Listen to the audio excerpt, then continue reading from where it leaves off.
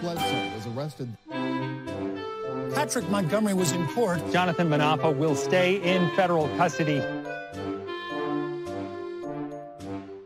No, I don't take responsibility at all. Hey everyone, welcome to the show. So 33-year-old Washington resident and Proud Boys member Ethan Nordean was just sentenced to prison for his actions at the Capitol. As with other Proud Boys sentencing videos, I'm not going to share all of his actions surrounding January 6th and everything he said.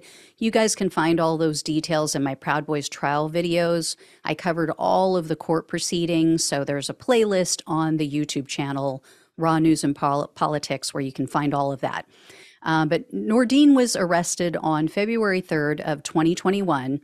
And in May of 2023, following a 4-month jury trial, he was found guilty of seditious conspiracy, conspiracy to obstruct an official proceeding, conspiracy to use force or intimidation to prevent U.S. officers from discharging their duties, civil disorder, and destruction of government property.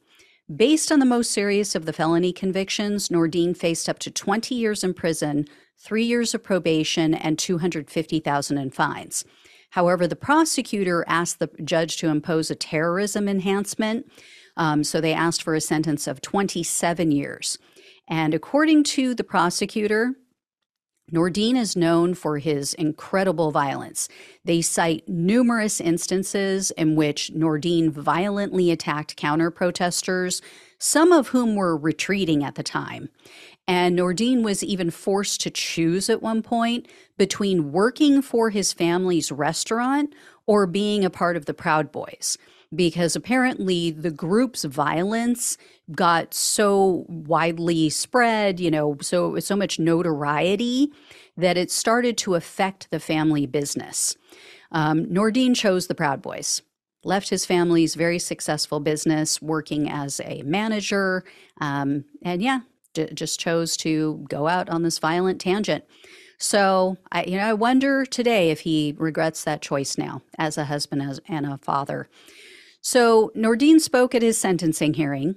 He told the judge that January 6th was, quote, a complete and utter tragedy, and, quote, lots of people were seriously hurt. Some people lost their lives. Nordean apologized. He said, quote, the truth is, I did help lead a group of men back to the Capitol. There is no excuse for my actions, ignoring police commands, going past barricades, entering the Capitol, adding myself to the dangerous situation was sorely irresponsible. I would like to take the time to apologize to anyone I wronged. There is no excuse for what I did. I would also like to apologize for my lack of leadership that day. He added, quote, I had to face the sobering truth. I didn't come to January 6th as an individual. I came as a leader. I came to keep people out of trouble and safe, but I failed. Yeah, not buying it. Nordean's wife and his sister also spoke at the sentencing hearing. His wife apparently cried, and she told the judge, quote, while we all miss Ethan, his daughter misses him the most.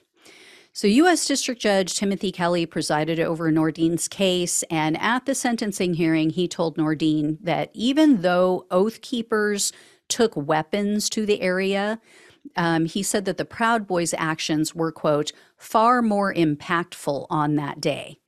And then he also told Nordean, quote, I think it's a tragedy how you got from A to B. Maybe your upbringing was better. No criminal record. And the judge agreed that the terrorism enhancement applied in Nordean's case. However, he said, quote, I don't think, while what Mr. Nordean was convicted of was a serious crime, I don't think he intended to kill anyone that day. In the end, Nordean was sentenced to 18 years. He has now received the longest sentence of all January 6 convicts, with the exclusion of Oath Keepers founder Elmer Stewart Rhodes, because he also received 18 years. So, as I've said with the other cases, was it worth it? Could have been home with your family. could have put them first, but instead you put a lying, lifelong con man first, a man who has screwed over every single person who has ever come in contact with him. Wives, contractors, business partners, attorneys, you name it. Everybody ends up getting the short end of the stick with Trump. You're going to be in jail for almost 2 decades, and he's over at Mar-a-Lago. He's over there golfing. He's eating Big Macs. He's riding around on a golf cart, you know, having people cook meals for him and wipe his ass for him. He doesn't care. He doesn't care about any of these people.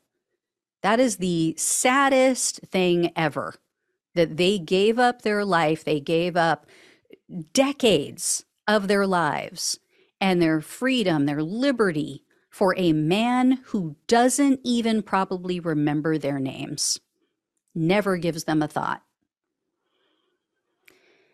Anyway, I will let you all know when and if I hear more. Thank you all so much for watching and listening. Please like this video, share it with others, become a subscriber if you have not already, become a donor if you can. Love you all so much. Take care. I will talk with you soon.